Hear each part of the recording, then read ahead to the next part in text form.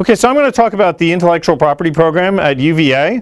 And I think that if you're trying to decide about why you should come to UVA and you're interested in intellectual property, the thing you should look at first and foremost when you're selecting a law school, I think, is the professors. Maybe that's very selfish for me to say that, but I think it's true. That's the major cost of law school is having good professors. So you really want to know who is in the intellectual property program, because at any school, the people who teach you are the intellectual property program.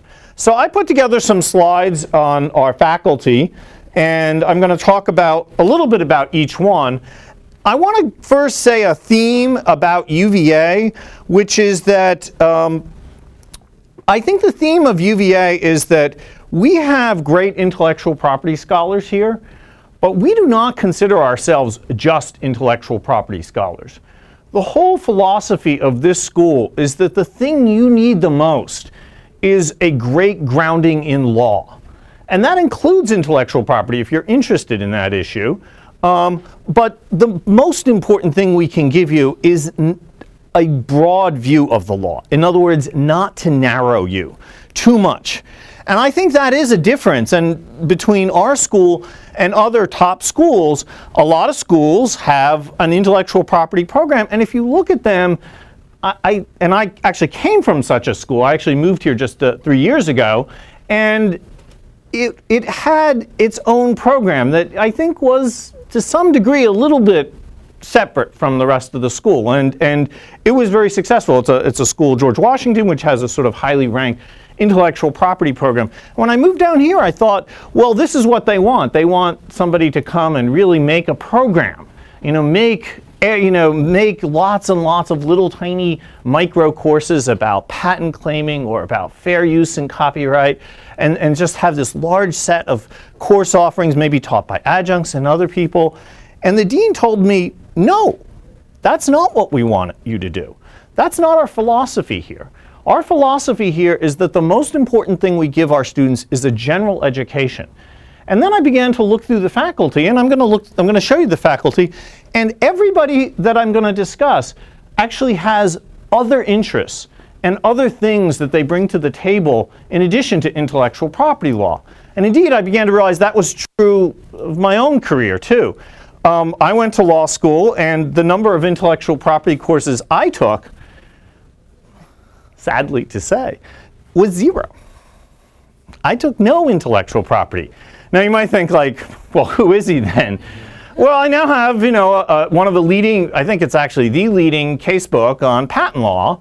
I teach and write extensively in this. I get invited to conferences. There are various things that have said, oh, he's one of the more influential guys in the field. But nonetheless, the reason I think I'm good at intellectual property is that I bring other things to it. I bring a broader perspective. And I think that's true of everybody in our tenured faculty in the intellectual property program. So I'm going to just go through alphabetically, although I'm going to put myself at the end, because if I don't get to myself, that's okay. So first up in the B's, Margot Bagley, who is a professor here who teaches international intellectual property. She is, as I said, everybody does something in addition to intellectual property. And I was beginning to think, like, what Margot, my colleague Margot, and she probably is the one that's most focused on her teaching and writing in intellectual property, but she's interested in international intellectual property. I actually thought, like, maybe she could join me today because she's actually a really good speaker. We're actually co-teaching a class this semester. And then I thought, oh no, I can't. She's in Geneva, because the World Intellectual Property Organization is doing some project, and she got called to Geneva because she's one of the main people involved in that. So she is very focused on international intellectual property. I picked out just sort of one of her articles about geographic. I mean, this might sound sort of narrow, but if you don't like narrow, then you're in the wrong field, right? I mean, you're going into law, and we write about specific issues. This is an article she did about 10 years ago about geographic limitations and what's called prior art. In other words, it used to be the law. At the time she wrote this, it used to be the law that when patent examiners looked to see what had been done before. They looked for some categories of art just in the United States. It's like, what? That's crazy. And she said, that's crazy, and it may actually be sort of raise a constitutional problem in the modern world where there's great communications. Well, that's no longer the law. Now, I don't want to overclaim here. I don't want to say that her article itself was the only thing that changed the law, but she wrote this scholarship when other people weren't thinking about this too much, and a statute passed in 2000, a major revision of the patent laws in 2011, took away all the things she's complaining about here. So that's, I think, sort of one of her high impact articles, and I'm only going to have sort of 1 or 2 articles for each person. Ed Kitch is a professor here who who's very interested in the law and economics of information generally.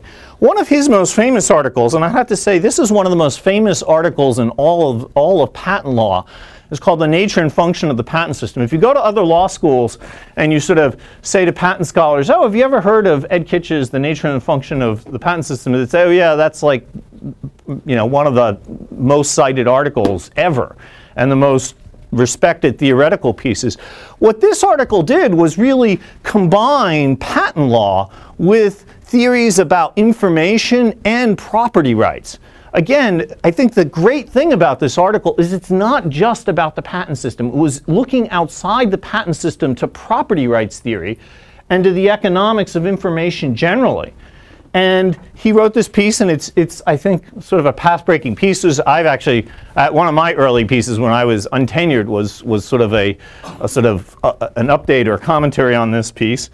So I think it's a really great piece. He's one of our most senior professors. Tom Nachbar is a professor who has written very interesting things about intellectual property and especially copyright. He's been cited by the Supreme Court as authoritative. I think I've only gotten a cite and a dissent, I think, so that's not quite as good.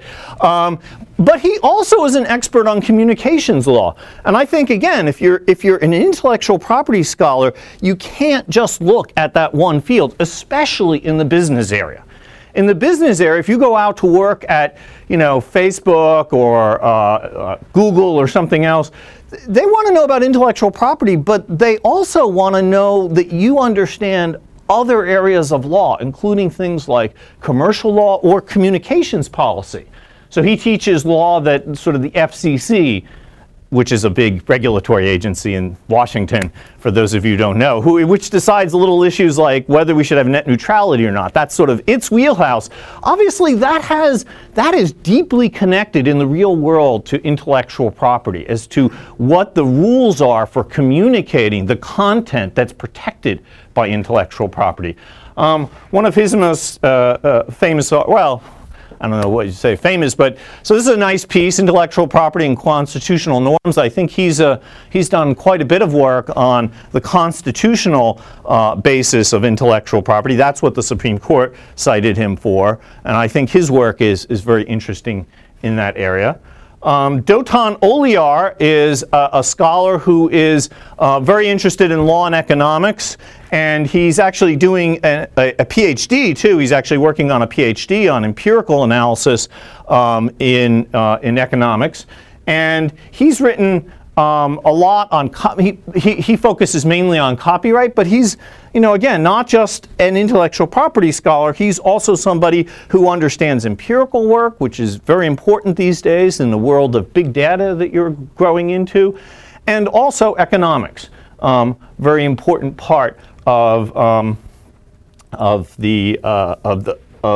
understanding how the legal system works.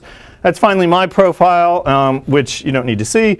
I put up a couple articles that I've written. The Inducement Standard of Patentability, it was a co-author piece. I put 2 for myself because I thought, you might just think I can only write if I have help or something like that. But that's sort of it's sort of a big issue article about when we should give patents. and it's been cited a fair bit. Actually, some courts have cited this already. This is an article I really like because it's about, there's a major controversy in the patent realm right now about business methods, about granting patents to business methods. It's a fairly new development. And one of the interesting things I think I did in this article was that I looked outside of the law and I looked at engineering. And I said, what do engineers think of what do people in business think of what they're doing? And I found that about in the 1950s, you began to see economists saying very funny things, which is they were beginning to say, you know, what we're doing is a lot like engineering. And that was decades before the controversy arose in law about business method patents. And even about 15 years before the courts accepted business, or the lower courts first started saying that business methods could be patentable, there was an entire issue devoted in a finance journal to financial engineering.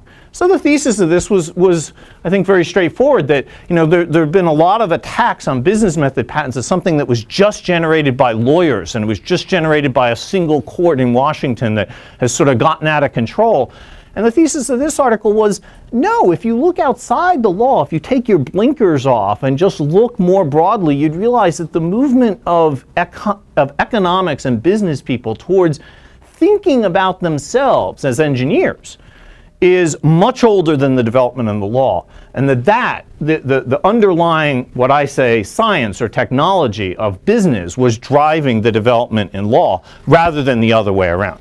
So anyway, that's some of the things that we do here. Those are our chief tenured professors who I think are involved in intellectual property. And that's our philosophy too, a philosophy of not just staying within our field, but looking more broadly. And that, I think, is what you want in your education, because ultimately you might study intellectual property, you might go off and be in a business, and you might become general counsel of that business eventually. That business, if you become general counsel of it, they're not going to just need you for intellectual property. They're going to need you for commercial law. They're going to need you to understand something about communications law. They're going to need you to understand something about international law if it's a relatively largest size firm, or even a medium-sized firm these days. You're going to need to understand something about international law. So that, I think, is the philosophy of UVA. It's very much a philosophy that I think, you'll probably hear this more than you want to, sort of traces back to Jefferson. Jefferson was the first patent commissioner, the first head of the patent granting office in the United States. But was he just a patent guy? You know, is that all he's known for? No, he did some other things, right? Like even his tombstone, he left off that he found that he was president. He put on that he was the writer of the Declaration of Independence and the Virginia Bill of Rights, and he founded this little school called University of Virginia, and he left a whole bunch of other stuff off. Those were the things that are on his tombstone, but he left off that he was patent commissioner and that he was president. But our philosophy here is, I think, a philosophy that is different. I believe in it very much. I teach other areas. In fact, as I said, I have to leave just a couple minutes early because I have to get to my class. I teach administrative law, which may sound really dull and boring, but is in fact sort of the law of separation of powers applied to federal agencies. And some of the things I've done, I haven't put them up, but some of the things I've done in this field have involved my expertise in that other area, namely separation of powers. So I'm going to, one last thing about our philosophy here. The other thing about our philosophy here, and I think this is important, this is a manifestation of the school in general, is that we do believe in a diversity of viewpoints here very strongly. And I think that's something to think about. You might not think intellectual property is all that political, but it turns out it's a little political these days, in the sense that there are sort of the anti-IP or sort of IP skeptics people and sort of more pro-IP people. And I think we've got both here. We've got both stripes of people. I'm not going to name my colleagues as to who's what. But throughout UVA, you will see an attention to trying to have a diversity of viewpoints. And that, I think, at other schools, it's probably not as big a priority. I don't want to, disparage any other schools, because after all, we're Virginia. We don't do that. And I have co-authors at other schools, but our philosophy here is a little bit different, and it's your choice as to whether you agree with that philosophy, or maybe you want something that is more sort of, I would say, narrow. You might say more focused. I don't want to load the dice, but this is our philosophy, and it manifests itself in what the professors do and how we structure our program. And with that, I'll leave it open for questions. I've gone about 15 minutes. Yes? I just had a question. Like, the classes you teach about, how big are they? So, let's see. Patent law ranges from it was about 20 this year, but it often is 40. I think I taught it this year, and I think I misscheduled it. I scheduled it with there's a conflict. I actually think I'm not. The other alternative is I'm a bad teacher, but that didn't come out in any of my teaching evaluations. I think I did. There was a conflict with another major class, actually more than one, because I actually selected a very popular slot. So it was a little smaller this year. It goes up to about 40. Copyright and trademark tend to be much larger, in the sort of 60 to 70 range. And then there's a general survey class of intellectual property, which can reach, into the 80s or so. We don't want it too much larger than that. If you start seeing classes that are too large, we try to break them down. I've always thought that the sweet spot for a class is somewhere between 20 to maybe 60. And so that's where we like to teach. And I think that's true of other schools too, in the sense that, for example, I taught at GW. GW has a lot of people interested in patent law, but what they would do is my class would still be about 40 to 60, and they just had multiple sections. They taught it like 3 times a year or something like that. It's also a much larger law school. It has 500 students, and therefore they try to, I think all law schools try to keep you in that sort of sweet spot range, so that there's enough people to have a nice discussion, but not too many that the professor is overwhelmed and can't focus on individual students. Yes? I assume there's a intellectual property journal. So yes, so there's the Virginia Journal of the Virginia Journal of Law and Technology. And that is a journal here. And one of the things we did, actually I can talk more specifically about, I mentioned Margot Bagley, one of the first professor I put up there, and I co-teach sometimes. We're actually co-teaching a seminar right now that was built around a hearing in a patent case that was held right here at the school, just downstairs in a courtroom. We had a district judge. He proposed this to us, and we built a whole course around it. It was a small course, a sort of extra course. It was a small seminar, so there were 12 people in that class, which is, if you're talking seminars, that's a more of a better number for a seminar.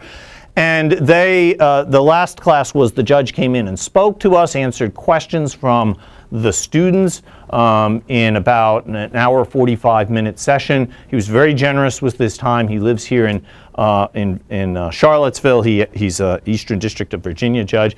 And one of the events, they co-sponsored that event. It was a very nice event. Other, not just my class, but the journal members came and were able to ask the judge questions. We had a nice dinner too prepared for that event. So that's the sort of thing that just recently that happened Tuesday. That's the sort of thing that the journal would do with the tenured professors. Yes, down here in front. Do you recommend that first years take any classes related to IP or take seminars? So our schedule, the first semester is set for you. You have no electives in the first semester. In the second semester, you do have electives at Virginia, more electives than most law schools. I think that for people who are going to specialize in intellectual property, the second semester does give you the opportunity to take some classes. It would probably be an introductory class, like maybe trademark or copyright, or maybe the survey class. Most people who specialize in intellectual property don't take the survey class. They usually take the sort of more specific areas that can go into depth. So, that does occur. I don't think it's necessary for a student to take one of those classes first year. When I was in law school and at many other law schools, students have very few electives first year. I think I had one. I think many other law schools have one or two. And I think first year, it might be best to take a more general class like evidence or professional responsibility, something that you need for your general education, and then wait till second year. But I think that's very much the choice of the student, it seems to me. And it might depend upon where they're coming from. Some students come from backgrounds where they've already done some IP work, and maybe they would feel very comfortable in that class, and then it would be a good class for them to take second semester, first year. Yes? So you talked a lot about kind of the intersection of IP with business, but do you also Yes. do it with healthcare in terms of like the privacy laws, HIPAA, and then the new like regulatory agencies and stuff like that? So I think there are people here who are interested in healthcare, and I think that that's something that we have not done yet in terms of the professors writing together. But it's a project that, for example, is on my radar of things that I would like to work together with somebody else on. Right now, I am working with a co-author on who does no intellectual property teaching, but teaches pure commercial law, and we're working on a project about the commercial law of intellectual property. But I could see myself doing something in healthcare. Margot Bagley actually is one of the best people who looks at the morality of intellectual property. I didn't mention that, but she's got a number of articles on the morality issues associated with granting intellectual property. So that's right on the edge of some of the, I shouldn't say it's right on the edge. Some of those issues are some of the hotly debated issues in healthcare, about what kinds of technologies do we want to include in the patent system, because if you include it in the patent system, that creates incentives for people to research in that area. And there may be some technologies where there are some significant moral issues. And I think she's one of the best people, not just in this country, but in the world, who looks at those moral issues. I think a lot of intellectual property scholars or a lot of patent scholars particularly, put those moral issues off to the side and don't really discuss them too much, where she is very much interested. That's one of, I've talked about her international focus of her scholarship, but she does have this other vein of scholarship that deals with moral issues, and a lot of those issues come up in the life sciences. I'm sorry, I was going to call you, and go ahead. So this isn't IP specific, but can you talk a little bit about the kinds of relationships that you develop with students, or that other professors develop with students in the course of their time? So I think we're, one of the nice things about UVA is we're a medium-sized law school, so that we're large enough to support, I think, a very large and diverse faculty. But we're also not in the sort of 500 range, which I've taught at. I've taught at schools that are both smaller and larger than UVA. I think a smaller law school, the smaller you get, the more one-on-one relationships you can have with professors. Or I should say, I'm not sure that's true. I think that because the faculty also expands, scales with the students. The faculty get to know all of the students in a class more easily in a smaller law school. At a medium-sized law school like this, though, the professors get to know the students very well. I'm very interested. For example, I know I and my colleagues, we work very hard to write recommendations, secure things like clerkships and jobs for students. And in fact, actually, as an example, I don't have, if you go to Dotan Oliar's publication page, just last year he published something with a student in a law review, a co-authored piece. And that is more common than you would think at other law schools. So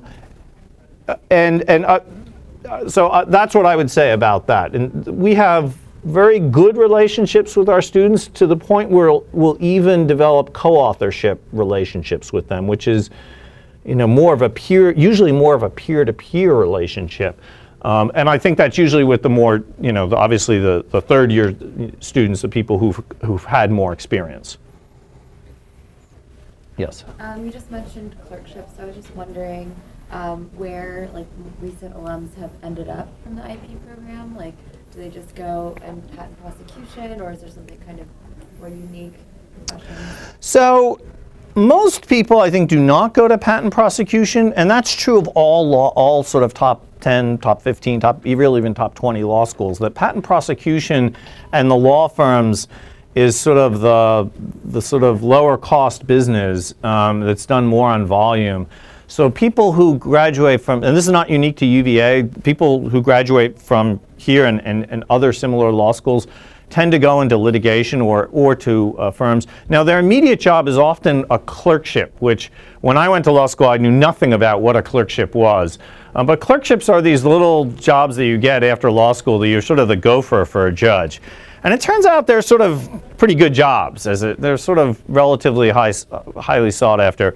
One of my research assistant who graduated last year, he's clerking for a district judge, and then he's going to clerk on what's called the Federal Circuit, which is the sort of chief patent court in the United States. It's the court that's right below the Supreme Court.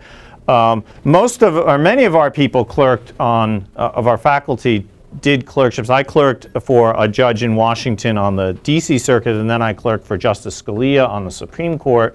And we have a very extensive clerkship program here, and we get our students clerkships on courts of appeals. We actually do quite well at the Supreme Court too, and district courts as well. So for example, the judge who came here, who's I think one of the best district judges on patent law, although he's not just a patent law lawyer, he's very, he has a very broad portfolio of things that he's been involved in. His current clerks are both UVA grads.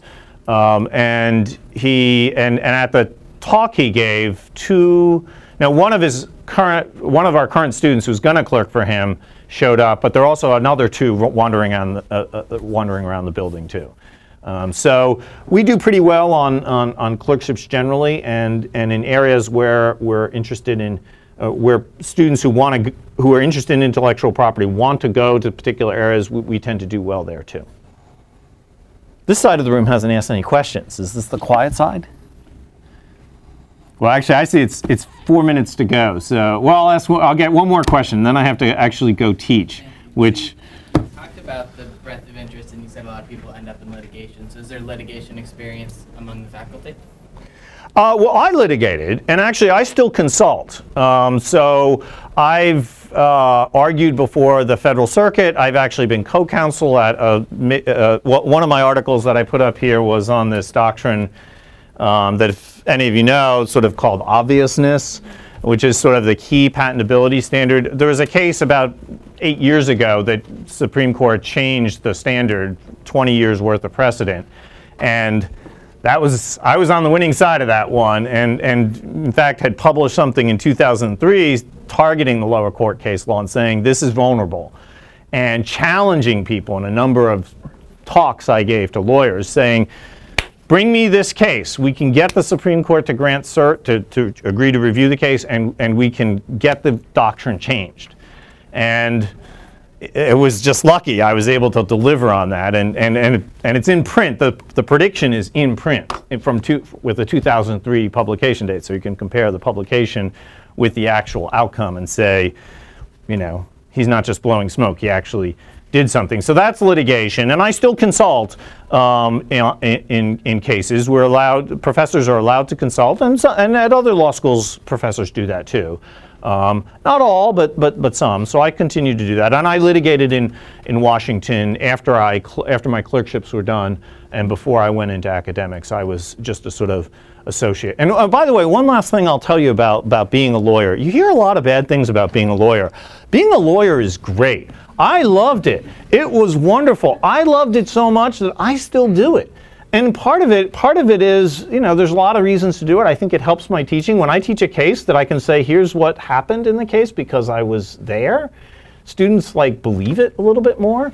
But I love it because it's fun. It's interesting. There's amazing things you'd never think of that, you know, never come up with the hypothetical, crazy things that you wouldn't believe that happen in the real world. And I really enjoy it. So you should be, if you hear any sort of, at other schools, professors saying, well, there's the practice and big firm practice is so tough. It's like, take that with a huge grain of salt. I found it extremely enjoyable and really an intellectual feast. It was so interesting. If you are engaged in the law, if you are interested in the law, the issues that you will see are interesting. But you've got to bring the curiosity to find the interesting issues. They are there. Every piece of litigation, I think, ultimately was about some very interesting and fundamental issue in the law. That's what generates litigation, and that's why it's so much fun.